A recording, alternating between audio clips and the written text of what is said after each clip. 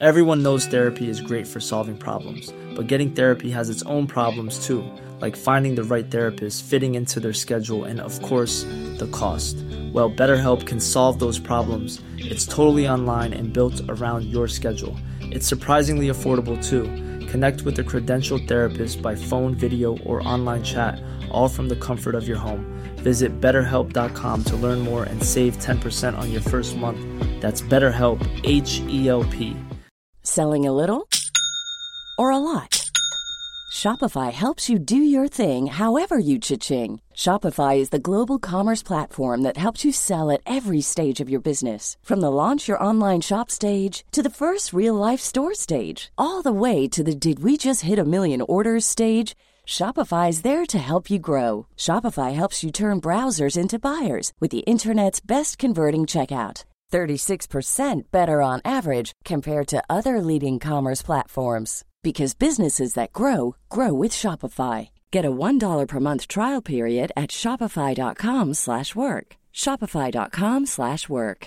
Mother's Day is around the corner. Find the perfect gift for the mom in your life with a stunning piece of jewelry from Blue Nile. From timeless pearls to dazzling gemstones, Blue Nile has something she'll adore. Need it fast? Most items can ship overnight. Plus, enjoy guaranteed free shipping and returns. Don't miss our special Mother's Day deals. Save big on the season's most beautiful trends. For a limited time, get up to 50% off by going to BlueNile.com. That's BlueNile.com.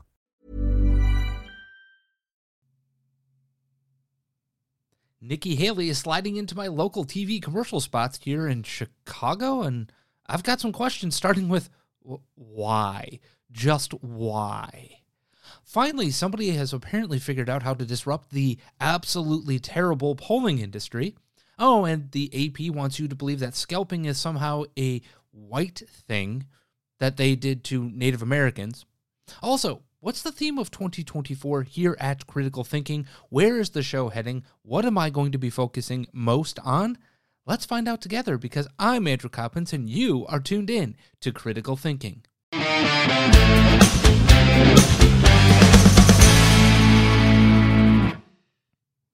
That's right, it is Wednesday, January 3rd. Most of the time we would be doing a WTF Wednesday on the program, but we kind of did that yesterday as we looked at the insanity that took place in the wonderful world of the break that was the holidays. So Christmas, New Year's, in between, absolute insanity. But on today's program, we're going to be talking about Nikki Haley. We're going to be talking about the AP. We're going to be talking about polling and liberty, all in one episode. So let's just start with this. Nikki Haley, over the break, one of the things that I noticed the most over the break was this, that Nikki Haley had somehow become a thing that people cared about in Chicago. Now, I get it. It's one of the biggest TV markets in the nation. But is Illinois a play in the 2024 GOP primary? Is it like happening right after Iowa? Is the Chicago TV market one in which they're going to be able to buy ads and influence the Iowa caucus? No.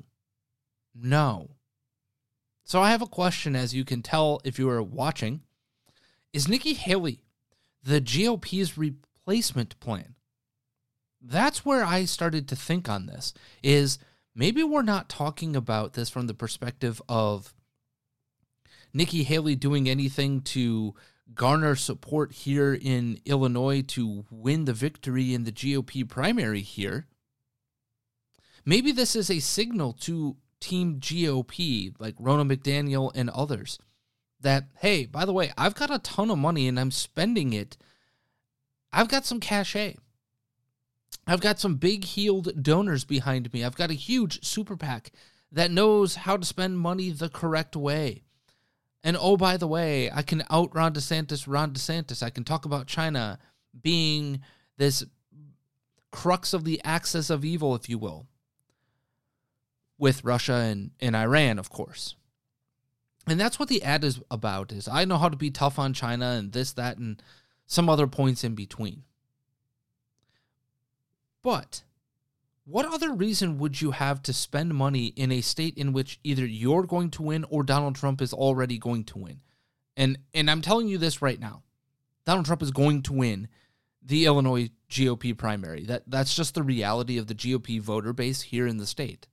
Nikki Haley's not going to win it. She might win some of the donor class that exists here in the fine confines of the city of Chicago and its suburbs, but overall, the population of Team GOP here in Illinois would be not Ron DeSantis, not Nikki Haley, but Donald Trump.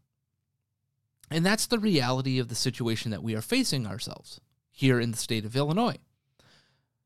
So what other reason would you have to spend the precious money, the finite, because there are not infinite, it is finite, resources that you have?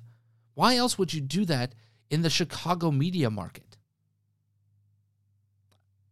I don't know what other explanation exists other than this is an attempt to make herself look like the potential replacement.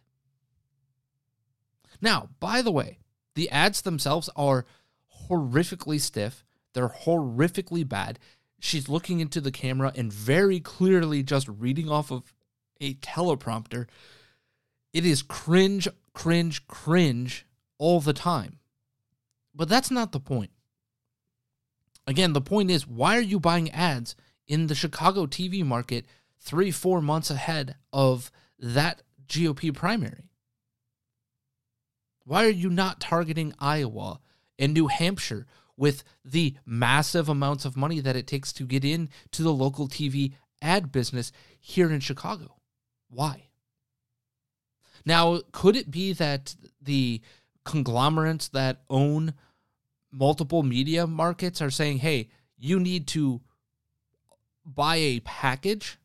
That could be the case, and we're going to sell you your Iowa ads, but also place them in Chicago, and we're going to get you a little more bang for your buck in the city of Chicago and that major metro market? Possibly. But I don't believe that to be the case either. So what is the point? The point is an attempt to signal to Ronna McDaniel, to signal to others that she is the answer to the question that you, I, and almost every logical, reasoned person on the right, quote unquote, or in even libertarian circles like myself, have been asking. What's the plan for Donald Trump's inevitable demise? Well, what do you mean by that? Again, the lawfare. Whether you believe it to be good, bad, indifferent, the reality is that he's dealing with it. The reality is they're going to likely get him,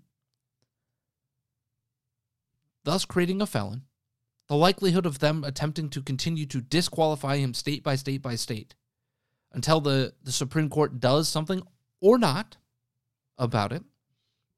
We can continue down and down and down and down this path. The point of the matter is, the question we've been asking is, what is your plan to deal with this as a party? Because you cannot just let Joe Biden and the left win by default. You can't do that. That would be stupid. It would be monumentally stupid. It would be monumentally exactly a microcosm of what we talk about with Team GOP, but it would be monumentally stupid. Your grift, your entire existence would be gone. Now, that notwithstanding, the point of the matter is as simple as this. Who's the replacement plan? Is it Ron DeSantis? Is it Nikki Haley? Is it somebody that we've never seen before? Is it Vivek Ramaswamy? No, it's not. That's very clear because there's a debate on January 10th in the state of Iowa, and I don't think that Vivek is even going to be attending that. The point of the matter is this. Is Nikki Haley actually Team GOP's replacement plan, and she's putting ads in major cities like Chicago and elsewhere to get you used to the idea.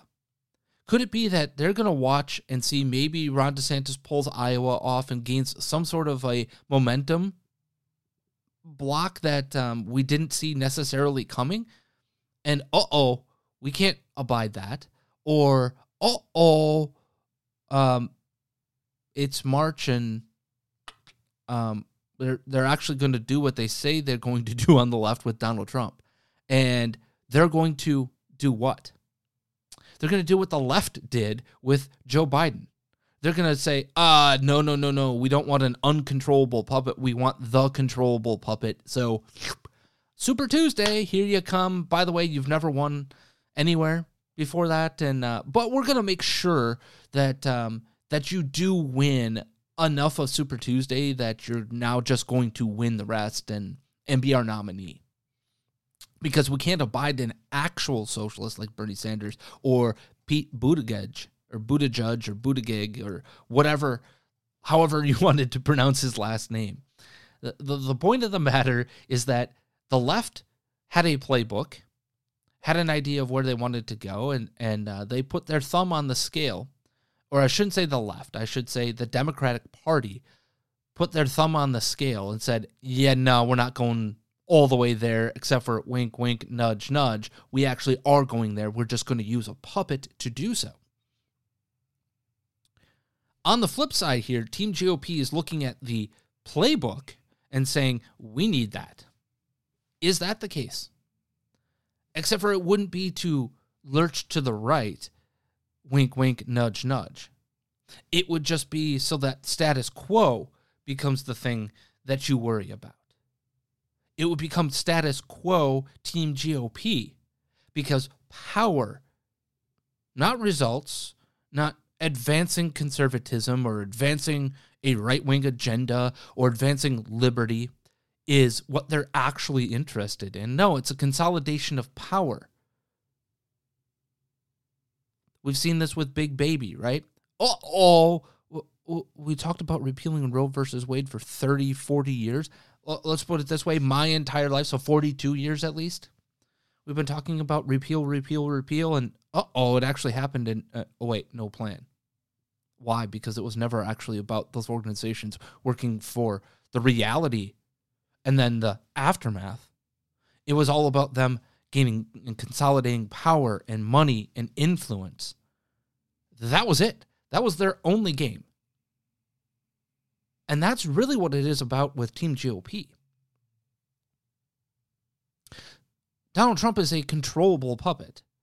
That's the reality of this as well. For the MAGA Forever crowd, really, Christopher Wray, still the FBI director. You listen to Fauci over Scott Atlas. Why? Because somebody stroked Donald Trump's ego enough. That's the reality of Donald Trump. It's as simple as that. You stroke his ego enough, and he'll do what you ask him to do. That's the reality. Whether you like it or not, that is the reality of a world of Donald Trump.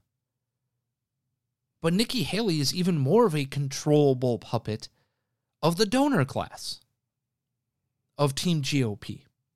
So if they watch Donald Trump becoming a trend, or they watch Ron DeSantis, who is not controllable, he's like, thanks for your money. I'm still going to say what I'm going to say and do what I'm going to do.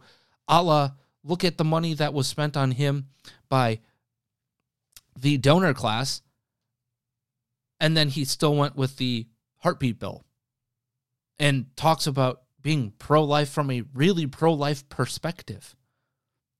And he says what he means and means what he says. It cost him, quote-unquote, tons of money from the donor class. Or is it Nikki Haley, the controllable puppet? That's really where I think this is going, is that she is showing herself early on to be that option, to be kind of that hitting the eject button, if you will, as the plane's about to go down. She's the one that they're going to look to be that, not Ron DeSantis. I think we would not benefit from a perspective of freedom and liberty with her in place. But consolidating power, all of those things, Liberty's still going to lose. But Team GOP could win. And that was my point, right? That was my point in some of these things. When I talked about, yesterday, that the GOP would lose in 2024. It would lose because it would lose its base. It would lose because, it can consolidate its power, but to what end? I don't know what end. I don't know what the plan is. Nobody has signaled to me what that is. Nobody has signaled anything good. So let me ask you this very simply. Do you believe Nikki Haley is that replacement plan? Do you believe that Team GOP is looking to hit the eject button on Donald Trump and forecasting some really bad things if he actually becomes the nominee? I think that's the plan. But let me know on X. You can follow at The Coppens Show. That's COPPENS, COPPENS. At The Coppens Show. You can follow me on X. You can follow me on Facebook. All sorts of different places. Do not forget, by the way, that you can also go ahead and make sure that you are subscribed, that you've hit the follow button, whatever it might be, that you're downloading, and going and giving a rating and a review wherever possible on your favorite podcasting platform. You can always find the show every single day on X as well as on the Rumble channel, rumble.com/critical thinking. So if you are not already subscribed there, go there, subscribe. Believe it or not, that actually helps the Rumble algorithms. And that's all you really need to do to help us, is make sure that you're subscribing, that you're rating, and that you're reviewing. It takes 10 seconds out of your day. That's all that we are asking here on the program. Now, moving forward, though. So one of the things that we take a look at when the question comes, well, what about Nikki Haley versus Donald Trump versus Ron DeSantis, yada, yada, yada, is more polls, right? Well, the reality is that more polls are more polls because the data doesn't make sense. And the outcomes don't make sense based off of some of the data. For instance, we're told that Donald Trump has a 50-point or a 40-point or whatever point lead, right, over Ron DeSantis. And Nikki Haley's coming up on the heels of Ron DeSantis. But then when you actually look at the raw data and the raw information, oh, wait, that was saying your first choice would be right now. But how many of them are locked in on that first choice? And then when you look at Donald Trump, that number is less than half. So more than half are willing to switch to somebody else as we head into January and as we head closer and closer to the GOP primary, the GOP caucus in that state. What have I been telling you forever about polling, and more importantly, data? I am very famous from the COVID-19 era of saying a very simple phrase. Garbage data in equals garbage data out. You can't input crap data and expect good results out the backside. You have to know that you're getting the correct data sets. And then you can work on your algorithms, on your polling methodology, and get better outcomes. It's why when we looked at things like Trafalgar and Rasmussen and this, that, and the other polling groups out there, why some would work better than others in certain years, because they had figured out the formula of how to get better data. And one of the problems that has long existed, that pollsters will tell you has long existed, is a right-wing populace that doesn't trust the polling, rightfully so, by the way. They don't answer the phone, and when they do, they're not 100% truthful because they're afraid of what might come of that truth. To pollsters, to media, to whomever is putting this together. That's the reality, and they're right. It has been a long-standing issue with getting accurate data. And it's been a longstanding issue that people like myself who analyze data all the time have taken up with these polls, is you are not getting an accurate representation of that subsection, that niche of the populace. Well, there might be a solution. And is it that polling is going to get a AI makeover? Well, we have this for you from Robert J. Salvador. Put your money where your mouth is. Pollgate is real, or more polls, as I like to say. He says, I posted many polls showing how inaccurate, misrepresented, or inefficient the data is from almost every mainstream pollster. Hader said, if you're so sure, put your money where your mouth is and create a poll. Well, that's exactly what he's doing, because today, Robert J. Salvador announced, I'm releasing the first ever AI-created poll. The poll will use AI, automation, and big data to generalize preferences and make a guess on a person's voting habits based off an algorithm and other technical tools. But you might be saying to yourself, but Andrew, AI, isn't it the devil and isn't it bad and da-da-da-da? No. AI has very useful purposes. This can be one of them. More importantly, the automation, big data, all of the things that he had talked about, machine learning, all of that. Those are actually important tools, because when you understand preferences and consumer habits and what they're talking about, whom they're talking to, you can understand a lot about a person. And he points this out, going on to say, why is this better? Simple. There's a reason Amazon Prime knows your buying habits better than anyone, even yourself. Log in and watch it tell you everything you like in life. Big data and things like AI/ML, which is machine learning, can crunch data and make better assumptions than biased, paid-to-play, non-mathematically sound polls. It's like Moneyball in sports. There's a reason every major sport coach uses data to plan their strategy in 2023. Now, I'm going to say this. I don't disagree with that at all.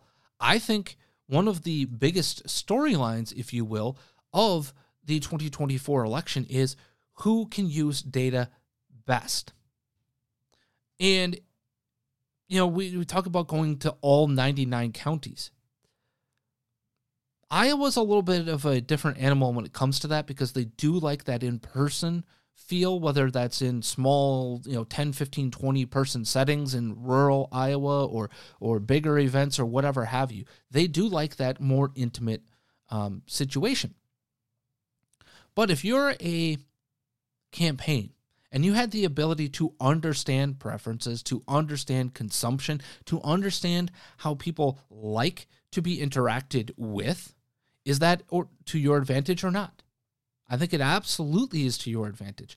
And most importantly, when we are talking about this, is that it becomes something that you must take a greater look at.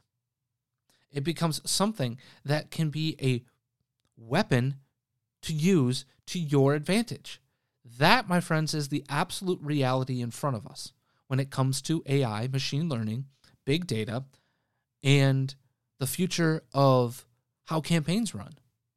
It is not about paying pollsters. It's about paying data analysts, data engineers, and people who can create the right algorithms. That's the reality here. But he continues further on, Mr. Salvador, stating, on 1/7 we will release a poll. It will be 100% data-driven and transparent, the first ever AI-driven poll. On 1/14 we will release another, AI-driven, but a hybrid that cross-references with standard polling methods. A few important notes. This is not a counter poll for DeSantis. While it seems DeSantis is currently undersampled by mainstream polls, we will release our poll whether it shows him at 55, 35, or 15%. The goal is transparency and accuracy. Number 2, this is being done by a team of technologists, DeSantis supporters, but not the campaign or PAC or any related groups to them. Number 3, some of the biggest brass and influencers in the Republican Party are supporting and partnering on this. More info to come. Pollsters, you're on notice. Better tech is going to disrupt you. I think, honest to God, that this is absolutely fan-freaking-tastic, if you ask me. Absolutely a fantastic idea. I think we have got to look at how polling is done. We have to understand that we live in a world in which Amazon and Google and everybody else, predictive analytics, if you will, right? We live in that world. We live in a world in which everything that you consume, every step you take, every move you make, online, offline, whatever, can be measured, can be understood. And you want to get more accurate assumptions of how people will act, this is exactly how you do it. And I think it was going to be much more helpful. The question that I have here, as they give these two different samplings of how they would do polling, is going to be this. How do you quantify and output what is inputted to you? That I'm going to be very interested to see, because I don't think you can say, well, we're predicting 55% of the voters will vote for Donald Trump. Well, we're predicting, the polls tell us this, like we've always seen, right? 55% of voters say, no. So what are the new outcomes? What are the things that we should be looking at? What are the points that will prove predictive? That, I think, is going to be absolutely fascinating to watch. Now, on the flip side of fascinating to watch is the absolutely predictive freakout of the left. As a darling of the left, Doctor, for as long as that's still a thing that she will be able to retain, Claudine Gay, and her glorious tenure as president of Harvard. That stiff and staunchy and starchy institution of higher learning being disrupted by a black lesbian lady for 6 months. And then, well, she turns out to be an absolute academic fraud. And then when that academic fraud resigns because she's about to be ousted, what happens?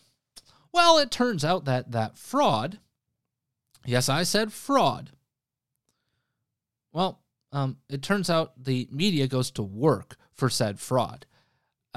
Absolute gaslighting. That's right. The AP, Associated Press, gaslights us about Claudine Gay's ouster at Harvard. Now, here's the rub.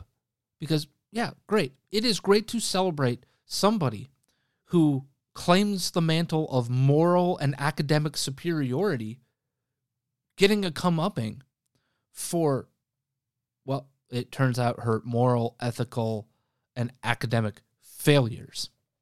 Mainly cheating. And by cheating, I mean literally just copy, pasting, and maybe changing 1 to 2 words of entire pages of dissertations and academic, journalistic, or journal writing work. That's what was being charged here. And people like Christopher Rufo and others who did monumental work in digging up her academic past celebrated yesterday, including the, I think, infamous, and something that Christopher Rufo has been doing as he points out and wins battles in the field of academia, that he uses the word scalped or scalping. Okay? There's no doubt that he took down Claudine Gay. There's no doubt that that took place. Absolutely none. No doubt whatsoever. Hey, I'm Ryan Reynolds. Recently, I asked Mint Mobile's legal team if big wireless companies are allowed to raise prices due to inflation. They said yes. And then when I asked if raising prices technically violates those onerous two-year contracts, they said, "What the f*** are you talking about, you insane Hollywood ass?" So to recap, we're cutting the price of Mint Unlimited from $30 a month to just $15 a month. Give it a try at mintmobile.com/switch. $45 up front for 3 months plus taxes and fees. Promo rate for new customers for limited time. Unlimited more than 40 gigabytes per month. Slows full terms at mintmobile.com. Burrow's furniture is built for the way you live. From ensuring easy assembly and disassembly to honoring highly requested new colors for their award-winning seating, they always have their customers in mind. Their modular seating is made out of durable materials to last and grow with you. And with Burrow, you always get fast, free shipping. Get up to 60% off during Burrow's Memorial Day sale at burrow.com/ACAST. That's burrow.com/ACAST. burrow.com/ACAST.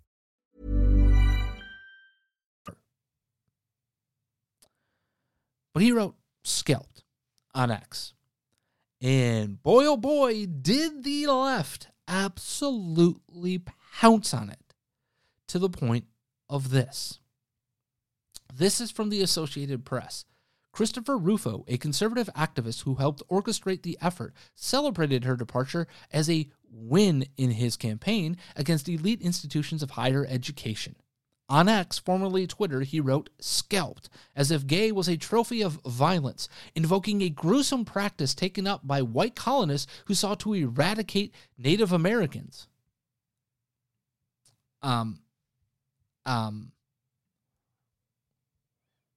What are you even talking about? Did the practice of scalping happen? But I got a simple question for the AP. Where did that practice begin? Where did the white colonists get that from? Because nowhere in the history of European war, of the Crusades, or anything of the sort, has the idea of quote-unquote scalping been a thing. I'm just very curious about that. Where did we get that from? Oh, it's because academia and media have basically turned Native Americans, Indians, whatever words or word you want to use for them, they have basically Disneyfied them. They've turned them into caricatures. And all of them must be noble. The noble native, right? They're all super noble. They all had nothing but greatness in them. No savagery, no murder, no raiding, no interfighting, no nothing. They were the cream of the moral and ethical crop, as the left in its academia and media world would like you to believe in 2024, and also in 2023, and in 2022, and in 2021, and 2020, and 2019. I can go on. But on the flip side, all white colonizers, right? All the white people that came from Europe, bad, bad, bad, bad, bad. Again, oppressor, oppressed narratives.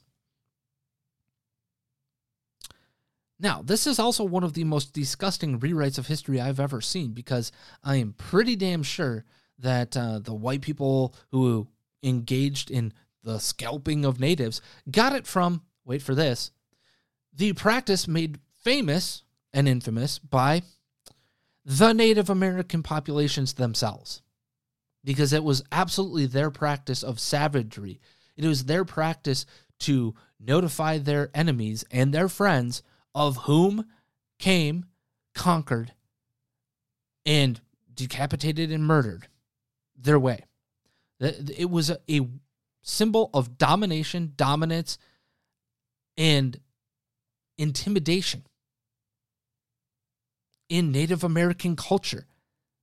That's where it came from. That's who started it.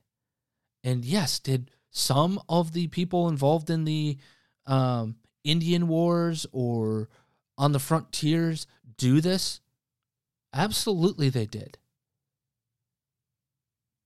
in return for the practice having been done to their populations. Because it's the practice of the quote-unquote noble natives. The entire idea and concept of noble natives is absolutely an disgusting, terrible, horrible rewrite of actual history. Now, it's also true that personally, I wouldn't have used the term scalped if I were Christopher Rufo. I would have used the term win. Won. I won this battle.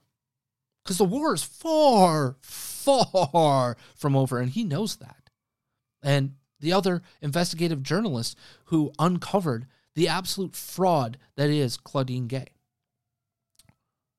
Now, we also had Ibram X. Kendi and others suggest that, well, plagiarism is just institutional white supremacy or something of that sort.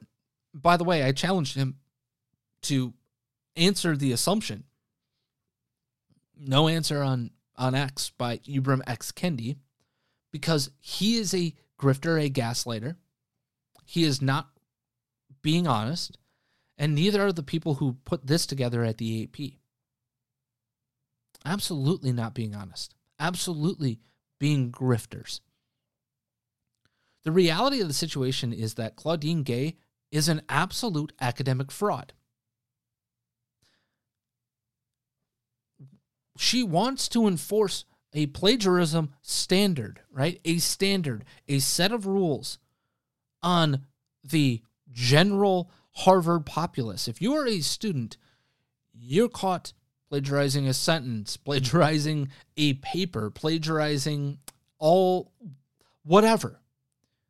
You're subject to suspension, potentially expulsion, everything else. But as she climbs the academic ladder, she literally, according to all of the information that is public, that is transparently available, literally was ripping not just words or missing an attribution.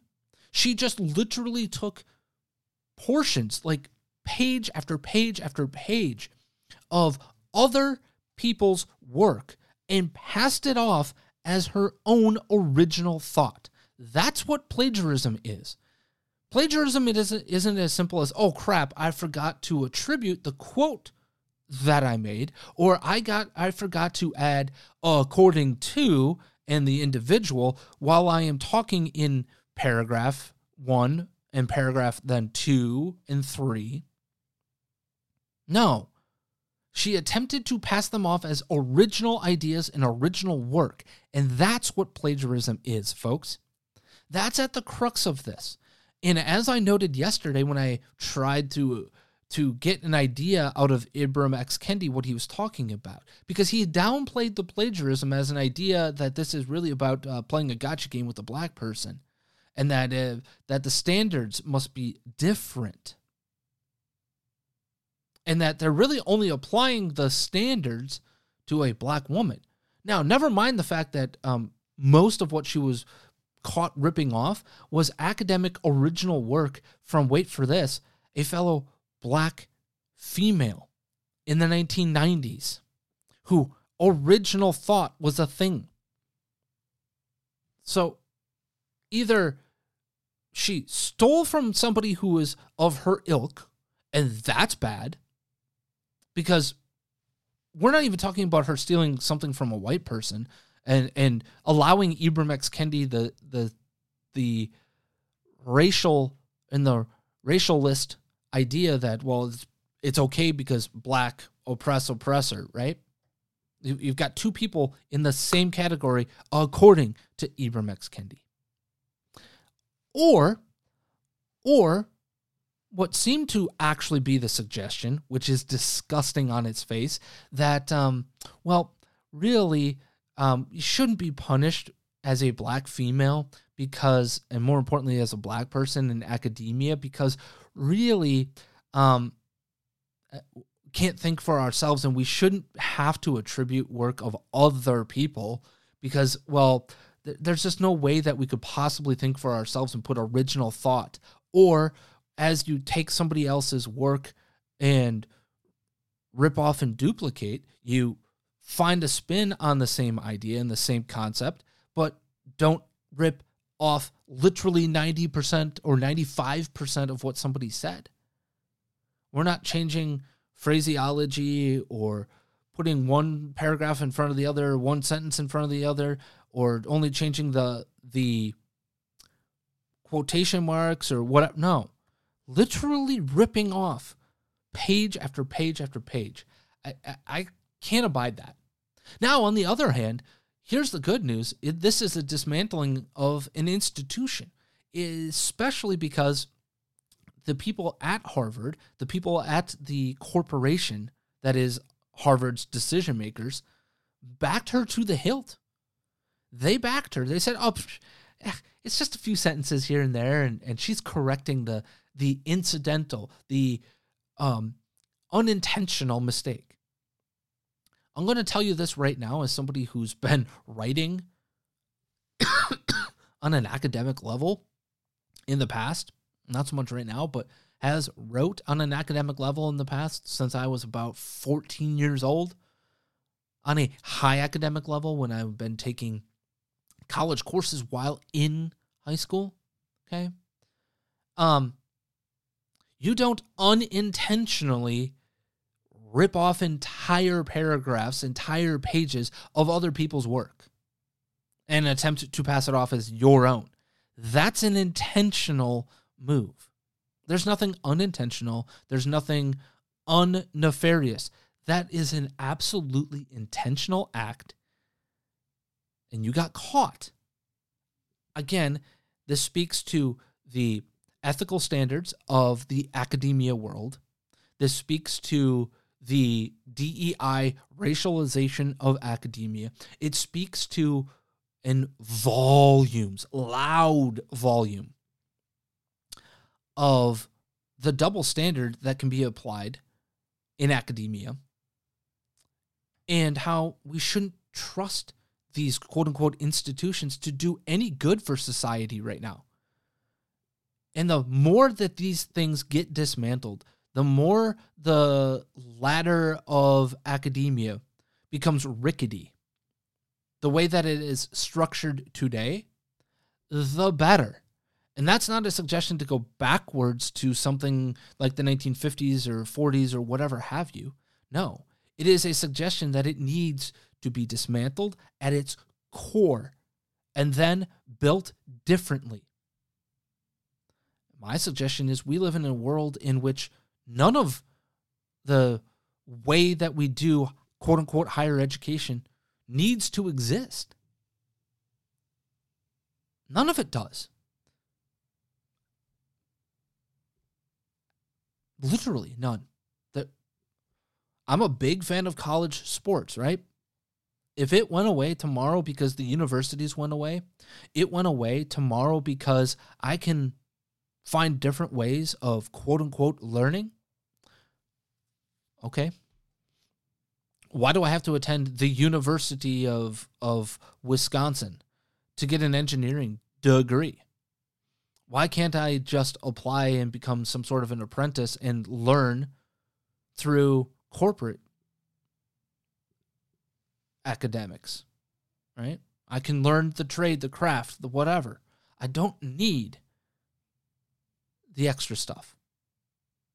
If they see that as a worthy investment, in fact, I would argue that investing maybe the $5,000 a year that it might cost for a 360-day-a-year education, you might be able to do it in 1 or 2 years. And that investment gets paid back in the amount of time maybe that they have to, quote-unquote, serve at that company.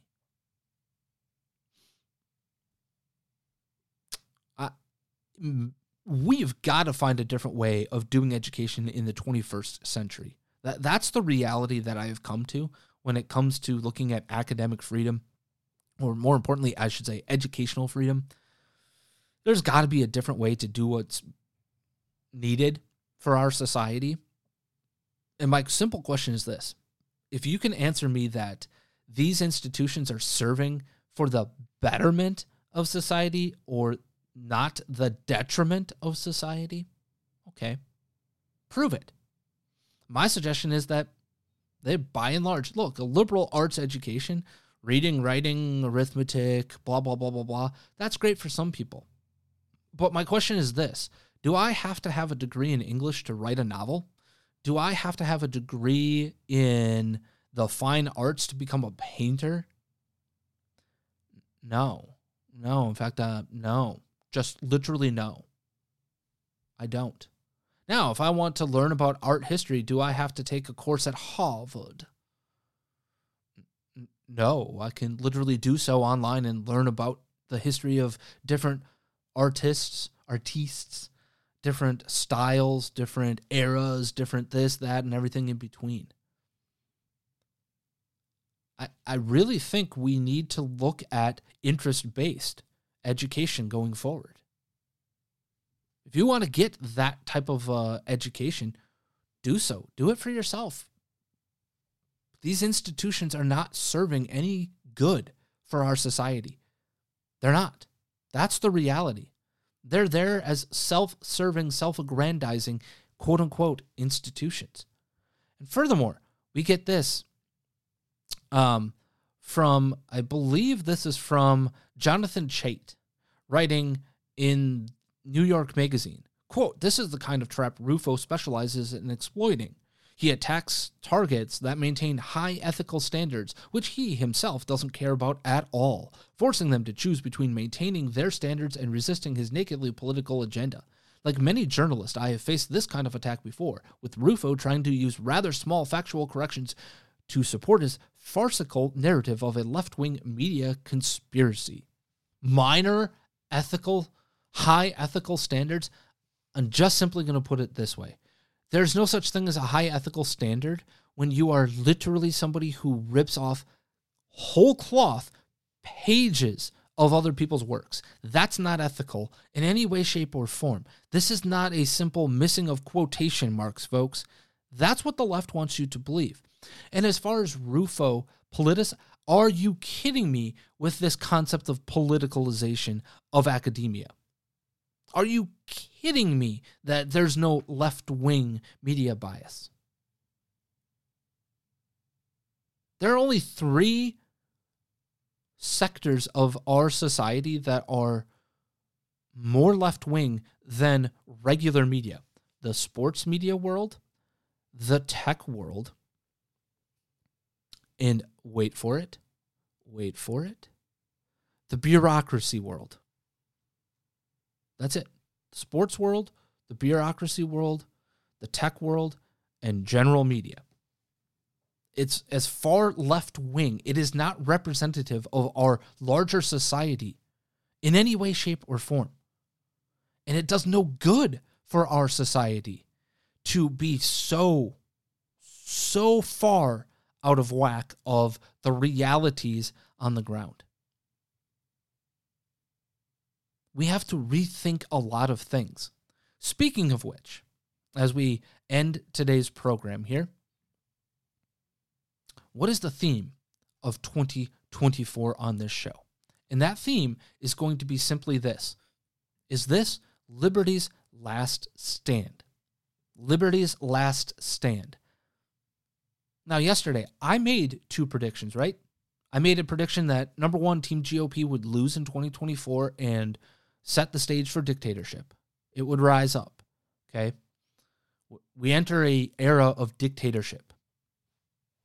That's what I said. Now, I also said that the left would openly begin to call for actual civil war on their opponents. For people who don't think like them, it's time to actually commit violence. Not to other them, not to segregate them out of academia, out of media, out of sports media, out of the bureaucracy, not to segregate, you go to blue state, you go to red state. No, they're going to come out of the closet and say, you don't deserve to live in this society that we want. You and your thoughts need to go away. And it's time that we openly openly go after you. We're not just going to other you. We're not going to dox you. We're not going to do whatever. We're actually going to make your thoughts, your opinions, your way of life illegal, and you're not going to do anything about it. The real call for civil war will come. Now, that's really dark. It's really grim. Those concepts are really hard to talk through, right? I agree. Absolutely. They're dark. So, what do I mean by liberty's last stand? It's, number one, a realization of where we are, but number two, it is about bringing hope and light into that darkness. Because I don't believe that it's totally over. I've just been forecasting what I believe and what I've seen heading towards 2024. But is liberty not hopeful? Is it not a shining beacon? Is it not light versus darkness? The question really is, can anybody shine that light bright enough to get us out of this very dark moment? And by the way, I'm not talking about Ron DeSantis or Nikki Haley or Donald Trump. No. I don't think it's any one person. I think it's a dedicated kind of fraternity, if you will. That's why I talk about form not coalitions, but fellowships. And I think it's important that we work to highlight those that are actually working to shine a light in their families, within their own communities, their neighborhoods, their niches within the broader world throughout this year. That's what I'm going to do. I'm going to double down on talking about the plan to revive liberty because it's a personal plan. As much as it is a broader plan, this is something that I hope that you take, that you enact, that you go forward with, and become one of those beacons that shines bright light instead of darkness in 2024. There's going to be lots of talk about being a quote-unquote happy warrior. But I also like to deal with reality. There's no question about that. So it's a bit of a mindset shift here. But here's the reality. As much as I believe that liberty is on its last leg and that this is its last stand, if that's the reality and that it could go down the ship of liberty, I'm going to go down swinging for the fences for liberty. The Washington Post famously has its tagline as "Democracy dies in darkness." So my question is, what is the light that beats darkness? It's liberty. But this is it, folks. Because if there's a significant loss in this election, it is a signal to those whom, in my first two predictions of 2024, it is an absolute signal that people are willing to allow tyranny, autocracy, if you will, in their lives. And that was largely true in the COVID era. So they've got that piece of evidence in their brain. But are you going to allow not just the corruption of the Bidens, but all the things that we have talked about and seen? Are we going to allow those things to happen in 2024? And all of it culminates in as simple as this. Is liberty worth fighting for? Not in a physical sense, because I believe those who want to provoke actual civil war on either side are bat nuts crazy, are awful, shouldn't be anywhere near the actual discussion. Well, here's what I'm going to do to help shine a light. I'm going to feature many interviews on single subjects, but that 10-point plan that we've laid out on this program before, okay? On that step-by-step guide to revive liberty in your own life. In fact, we've got one such big interview coming up next week because I'm going to be speaking with the Blaze's Aaron McIntyre as we kick off Liberty's Last Stand. We're going to talk about actual, not problems, but solutions. We want to focus on how to have Liberty become a beacon in your life, in your community. And I think that the plan that we've laid out in Reviving Liberty is that plan. And I want to show you people, and I want you to expose me to people who are living those things out, people who are looking for fellowship instead of coalitions, people who are willing to become God-centered in their own lives. And maybe they haven't in the past, but they are. People who are taking that and becoming beacons within their families, within their communities. So, introduce me to those individuals, and I'll introduce them to our broader audience. But it's going to be a long haul in 2024. And once a week for the first 10 weeks, we are probably, starting next week, going to be taking a look at those 10 steps. There were 10 steps kind of on that path. There were also 10 actions, and we're going to talk about those things because this is the reality. Liberty is on its final leg in America. You can argue that it's already lost. You can argue that we've had liberty slipping away. You're right. But at some point in time, we're going to look back and go, oh, this was the absolute Archduke Ferdinand moment of how, we lost our liberty, literally. The Constitution might have been a thing. You know, let's put it this way. If you're a history fan, how did the general populace not see the Nazi takeover of Germany coming? It's because they were led to believe that everybody was playing by the same book. Everybody was playing by the the Weimar Republic, in the rules of the game, right? Everybody abided by those rules. Until one organization said, yeah, we actually don't agree to those rules anymore, but we're going to use those rules to our advantage. And then once we've got the power, all of it, we're actually going to make sure that, nah, brah, the rules of the game have now changed. That's what we're up against, in my view.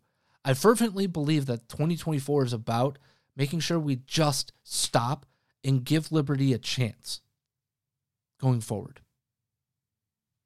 With that, folks, I hope you have a really great Wednesday. Please be smart, be safe, be kind, make sure you eat all of your meals, and as always, Matthew 5:47. Hey, it's Danny Pellegrino from Everything Iconic. Ready to upgrade your style game without blowing your budget? Check out Quince. They've got all the good stuff, shirts and polos, activewear, and fine leather goods, all at 50 to 80% less than other high-end brands. And the best part? They're all about safe, ethical, and responsible manufacturing. Get that luxury vibe without the luxury price tag. Hit up quince.com/upgrade for free shipping and 365-day returns on your next order. That's quince.com/upgrade. Planning for your next trip? Elevate your travel style with Quince. Quince has all the jet-setting essentials you'll want for your next getaway, like European linen, premium luggage options, buttery soft Italian leather bags, and so much more. And is all priced at 50 to 80% less than similar brands. Plus, Quince only works with factories that use safe and ethical manufacturing practices. Pack your bags with high-quality essentials you'll be wearing for vacations to come with Quince. Go to quince.com/pack for free shipping and 365-day returns.